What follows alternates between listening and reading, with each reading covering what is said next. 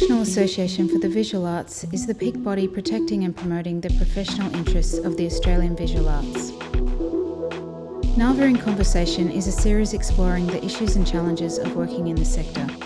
We speak with artists, curators and administrators to gain insight into the experiences of contemporary practice and seek to propose ideas for change, progress and resilience in both local and global contexts.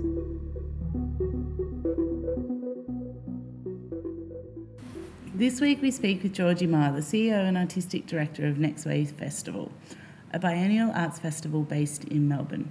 Georgie chats with us about what good leadership means, the role of directors in organisations, and the responsibility of curators to artists.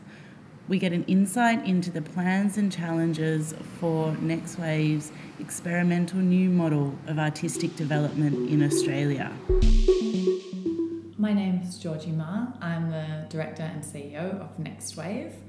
Next Wave's an organisation that exists to support emerging artists, and we do that through a range of learning programs, professional development programs, and a biennial festival. We've also just recently taken over the management of a venue for the first time, the Brunswick Mechanics Institute. And how did you come to be Director of Next Wave?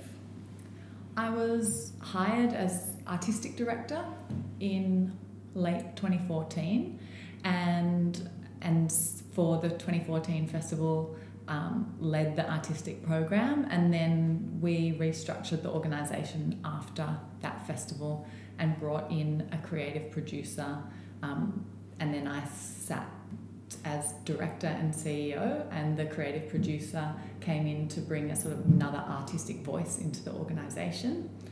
I came here from the MCA in Sydney, where I was managing public engagement, and then prior to that I was involved in performance space and also in artist-run initiatives like First Draft. I'm really interested in the contexts for art and how that affects what art gets made. So working in artist-run spaces, small to medium producing orgs, a museum, now a festival, has given me quite a wide range of experiences and sort of insights into the way that artists work.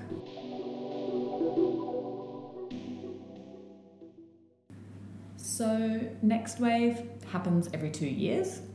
It takes a different shape and a different form every time because it's really determined by the artists that we're working with. And all of the work is new, and because it's all new, we work on a sort of 2-year cycle of development. And so we work with artists for quite a long time frame to support their creative development as well as their professional development through some formal programs. And the festival itself, we talk about seeking projects that are really ambitious, that are taking risks, that challenge ideas about what art can be, where it takes place, and who will be watching. And so that filters down into thinking about different types of audience development, different types of access to works, and different types of ensuring diversity in our programs as well. So cultural diversity, as well as inclusion of people with disability, as well as all sorts of gender diversity, and as broad as we can get, because we believe a diverse conversation is the only conversation worth having, and that's sort of become the mantra or the thing that underpins our artistic programs. How important do you think is the long development process for the artists that you work with? I think it's completely integral, because we're asking young artists or artists at the beginnings of their careers to do things that they've never done before. It often takes a longer run-up time. So the sort of 18-month period that we have to support those artists with a producer and kind of throw our organisational weight behind those projects is necessary in a lot of instances to form the partnerships, garner the support in all different ways, whether that's funding or whether that's other types of partnerships and other support, as well as figuring out how to actually do the big idea and make it happen. And there's also a kind of community that forms around the festival every 2 years of artists that are connecting across the country. So we work with artists nationally, but we bring them together at certain points throughout the year, and those connections that are formed throughout that period then lead to all sorts of other kinds of projects, collaborations, and just sharings of kind of connections between communities, I suppose. So it might not be specifically about a project, but it will be a kind of a broader network that people then become linked into. And is there a longevity to those networks that you think Next Wave kind of starts that process? When I speak to artists that are 4 or 6 or 10 years out of Next Wave, I think that might be the thing that comes up the most as the important thing that they got out of a festival. The connections that people make, whether they're personal or professional, are probably the thing that people value the most when those years go by, as well as, of course, the professional kind of leaps and bounds that people are able to make after they show their work at Next Wave. It's really that community and that network that is that less tangible but really important long-term output that we see. Next Wave has a commitment to professional development as part of your program, and you just launched the Next X program. So yeah, we have just selected all of the projects for Next Wave X, which is our brand new co-commissioning program. Commissioning is something that we have wanted to do for a long time, and it means that artists know the resources that they're working with when they get an opportunity, and they're able to focus their time on making the work and not raising the money. And so that was really our impetus behind Next Wave X. Our other main development program is Kickstart Helix, and that includes much more of the formal professional development over that longer period of time, whereas Next Wave X is for people that are slightly further along in their careers, that needs less of a lead time but really just need that organisational support and the budget behind them to do that next big thing. And what we've found is that we have basically so many great relationships with organisations around the country that have been informal up until now, and this was a really amazing way for us to be able to formalise and make public some of those relationships with organisations like Meagher that we've worked with for so long in Perth, as well as new organisations like Ace Open, but that have staff members that we've been working with in various different ways for quite a few years, and also really artistically aligned organisations like Metro Arts in Brisbane, like Vitals in Adelaide as well.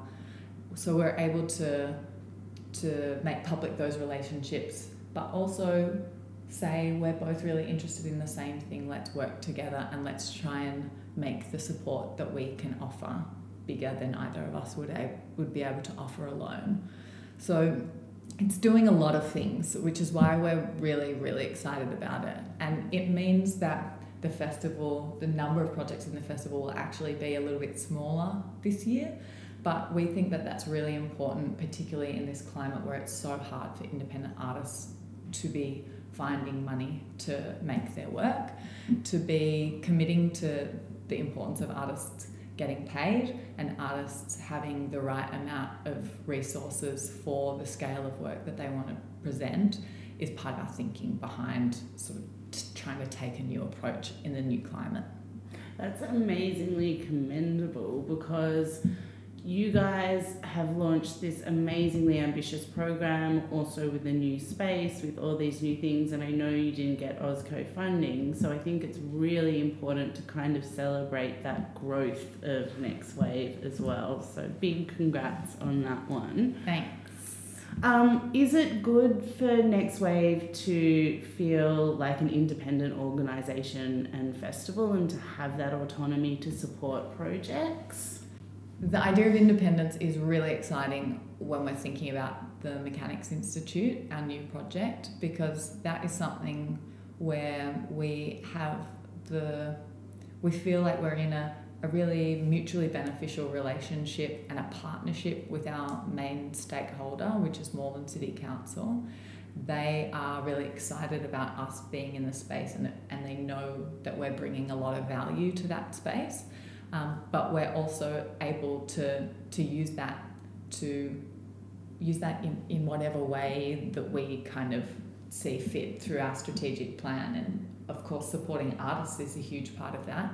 But we're also thinking about a whole range of different ways to be developing different sorts of income streams to support that artistic process. So being able to think about smaller self-sustaining models within our broader organisation is actually really exciting to me.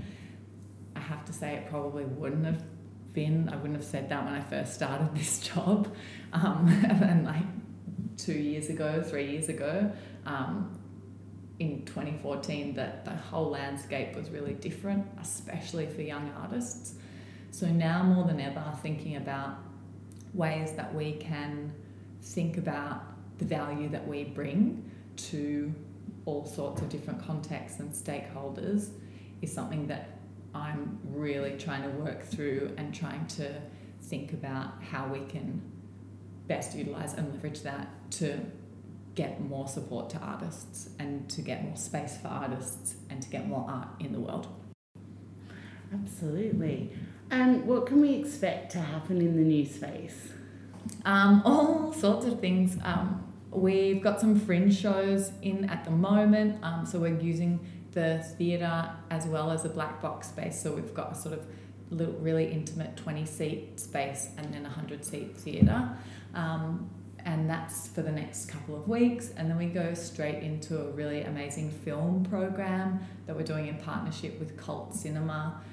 They do sort of special events where they do films with live music soundtracks, but they also do different themed nights and do food and drinks that are themed with films. So we're really looking at, and that's really exciting because that's really outside of what Next Wave would normally do, and that's kind of looking to the broader creative industries, engaging in kind of cultural landscape of Melbourne in a broader way than we would be able to do through Next Wave Festival. We also have, Il Bidgery Theatre Company making their new work for the Major Festivals initiative in the space. We've got artists that are making their work for Next Wave next year in there, doing a regular weekly rehearsal. And we've got we're going to have an international resident artist next year through a partnership with AsiaLink Arts as well, and their new global project-based program. So it's really busy. We're sort of integrating our usual programs and our artist development into this new model and this new space, as well as reaching out and being able to work with a whole range of different companies and interesting people as well. How integral then would you say are partnerships as part of Next Wave's programming and ethos? Partnerships are important in the arts and in the arts and creative sectors in order to get interesting things done and do what we do in new contexts and interesting ways, which is always, I think, what we're striving for. But for me personally, I just prefer to work like that. It's more interesting, it's more fun, you get more out of it. You can, when you're co-investing in things and you have this sort of shared investment and these shared returns, which is all very kind of businessy language, but it's really true, because you're putting in these things, you're planting seeds together, and then you're watching them grow, and you're making this thing that is bigger than the sum of its parts. And I think that's what we, through Next Wave X, for instance, have been able to do with a range of partnerships that discreetly would be great, but together are a new national program of significance.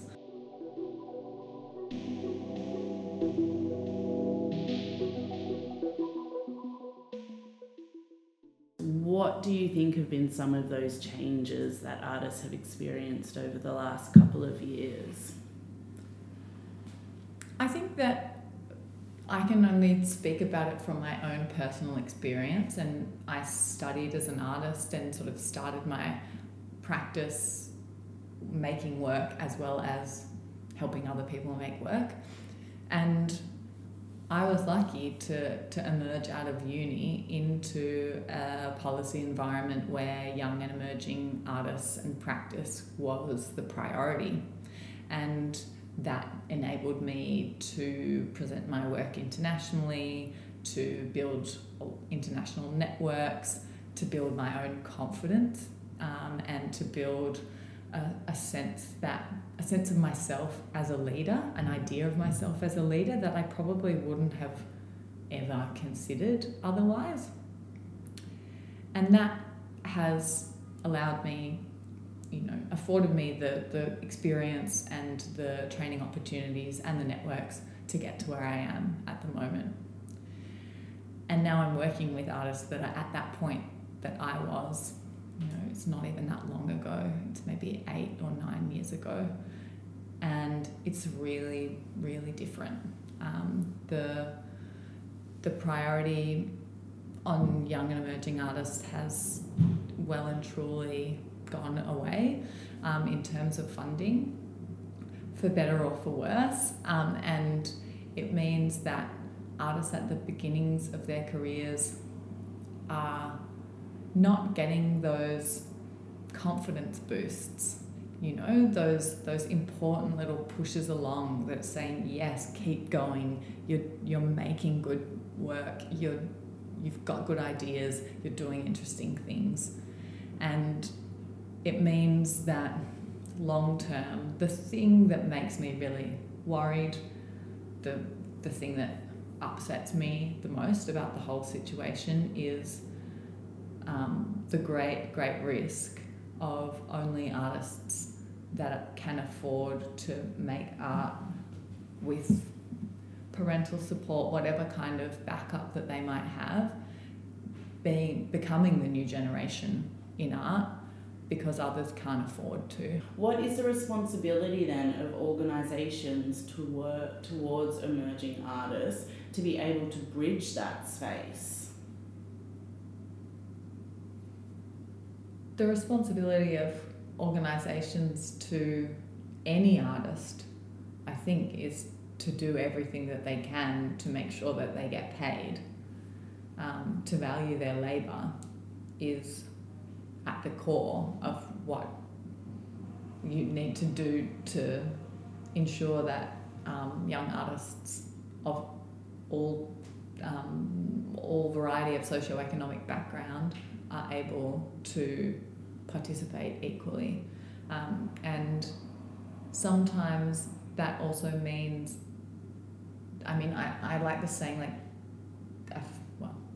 I find it useful to think about the phrase fair isn't always equal.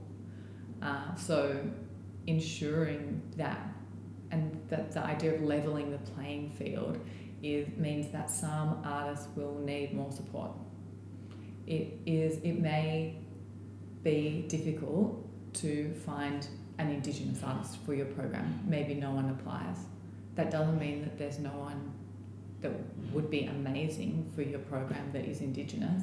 It just means that they probably see it and don't think it's for them because no one's told them it's for them. And it might just take a phone call or a couple of phone calls to that person, or maybe to their friend, or maybe to other people in the community, to make sure that it's understood that they are welcome and they are wanted. And so those sorts of things, I think that you need to make a bit of a mindset shift about that. It isn't about giving more to a certain group. It's about equalising what should be, what has been unequal and inequitable for a really long time. So it's tricky.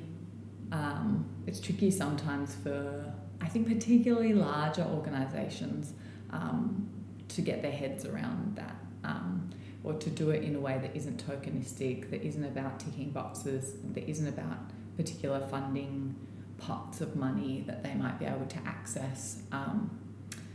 It takes a much longer term approach to actually embed that in how an organisation works and functions, and it takes vigilance, and it takes putting your money where your mouth is and actually spending money on things that level the playing field, like not penalising a deaf artist for having to have an Auslan interpreter at professional development sessions, and not taking that out of their budget but making a new budget for it. And we are a very small, very lean organisation, and we're able to do that because that's what we've prioritised, and that's what we say is important. That's us living by our values, and that's something that we pride ourselves on, walking the talk. And that's also good leadership, because it understands position of privileges and it counters those, which is essential in contemporary society.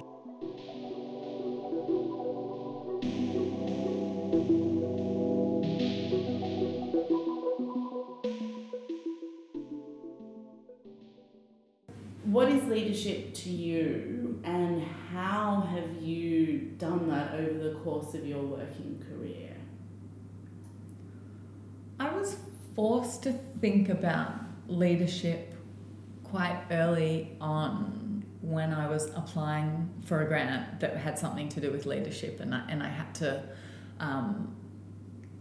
position myself in that way, and found it quite uncomfortable. But it was there was a moment where a lot of people were talking about it and thinking about it, and I had some really formative conversations with an artist, Joshua Sofia from the UK, who was doing a research project around the artist as leader. And through conversations with him and I suppose my own reflection, it began to sit more comfortably, because if artists or people working closely with artists and have artists at the centre of what we do, which is what I consider my job to be, if we don't take up the mantle, then who will? We have to. If there are things that we believe in, there's a way that we want to see the future of art, then you have to be a part of it. Otherwise, what's the point? What are you even doing? So for me, that has been a journey of figuring out how to maintain roles where I do act as a gatekeeper and do act as a in a kind of management role, on the side of things that some people say soak up too much money from actual artists, and sometimes I agree with them, but for me it's about listening. So with all of those things in mind, I just try to listen to what artists are making, listen to what they're saying, listen to what the people around me are saying, thinking, feeling, and leading, being driven by that.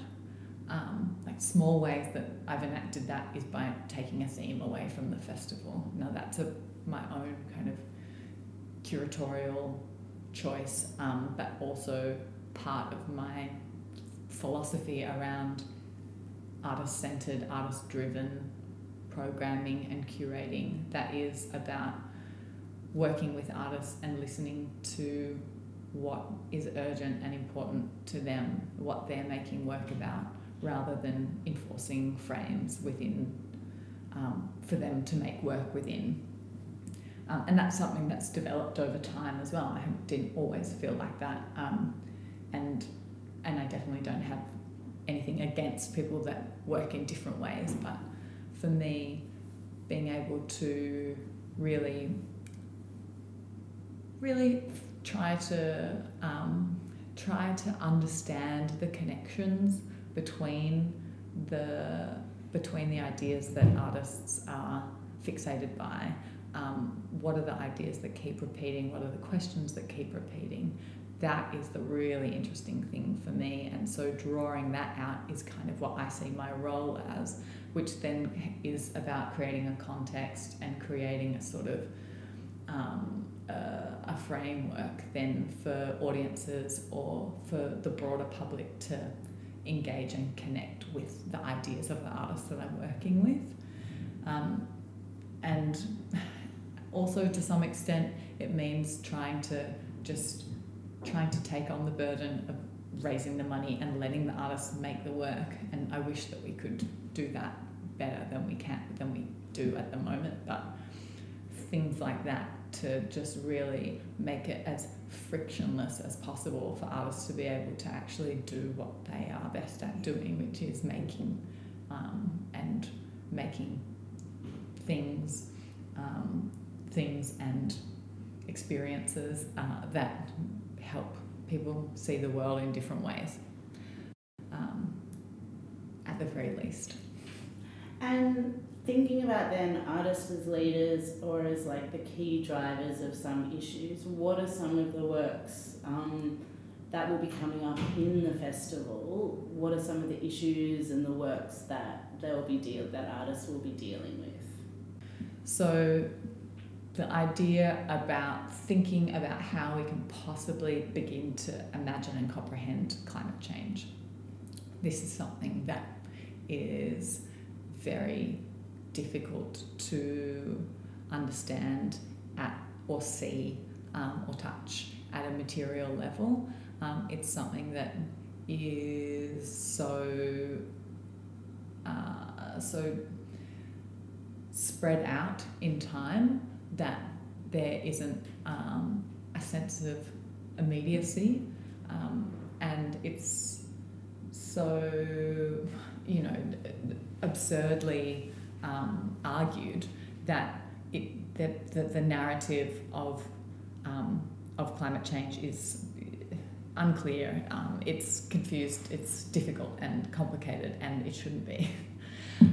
So there are artists that are really looking at that in very urgent ways, but also thinking about it laterally, and thinking about, for instance, in the last festival, our ecosexual bathhouse, which was probably our hottest publicity item, ended up, everywhere from Herald Sun, BuzzFeed, and Daily Mail, and all of that kind of thing.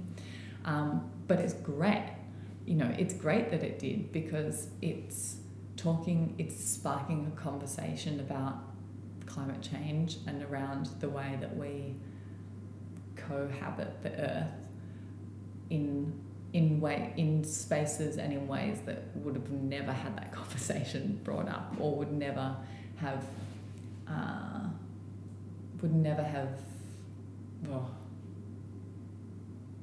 it's sparking the conversation with people that wouldn't normally be part of it.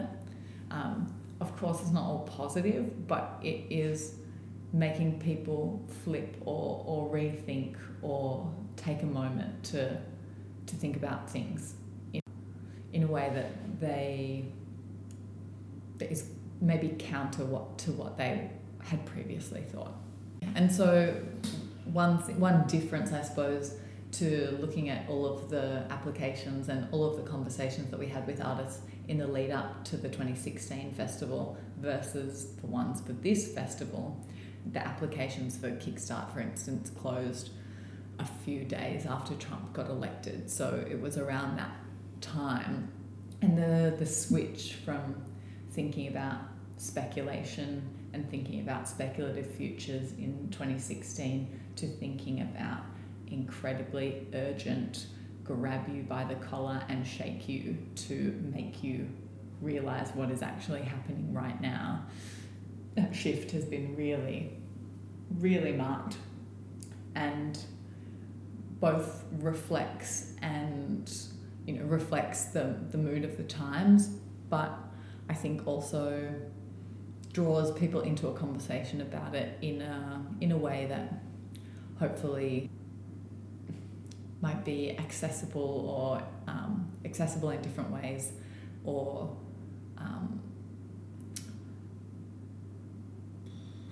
just might be accessible in different ways. Yeah, it's like, it's not that it's less confrontational, but it's that, it gives people that opportunity to have a conversation, even if it is, because it comes at it. That's what I love about art. It comes at it in such a way where, yes, people can get angry, but they have to think in order to get angry, and that's, you know what I mean? Yeah. And that's really important. Like, you have, like, this critical thinking is something that I kind of feel like we're losing. Yeah. And the fact that we're losing that is horrifying, and art has that role then. Totally, and I think that festivals specifically have this proximity, the proximity of works, the proximity of people, the kind of energy of the short time frame that is a festival is a real opportunity for bouncing some of those different ideas around, for finding that dissonance, for finding that friction, and unraveling some of the complexity, but acknowledging that it is complex and not letting it be flattened by a headline or by whatever gets promoted on your socials feeds. And the fact that you actually have to be there with other people, other humans, have a conversation in the foyer afterwards, walk down the street with someone to the next show, have a conversation with a volunteer or with an artist, and get face to face with with the people that are actually making those things. That's the rare proximity of a festival, especially a festival like Next Wave, where all of the artists are participating in everyone else's works, and it does feel like a little temporary mini community that forms around it. And that's what you can't get when you're in these mediated spaces. Yeah, and that unique position of festivals, I really think it means the works that you guys get to put on are so strong, because the ability for more solid bricks and mortar planned programs don't usually have that opportunity to intervene as much or to take as many risks, and I think that's what's unique to you guys. Being able to put on a work in the space where we think it best fits, to find the partners that most make sense to support works, I think is a really lucky thing for us, rather than being forced to program works to fit into certain spaces. And being able to move and change and shift across the city, shift to different suburbs, to different arts and non-art spaces, inside, outside, all of those elements come together for the experience of the festival, which is kind of the unique thing about it, but also allows us to be responsive and to really think specifically and precisely about where work should be. Head to our website visualarts.net.au for more information on NAVA's advocacy and campaigns for improving the working environment for Australian artists and arts organisations.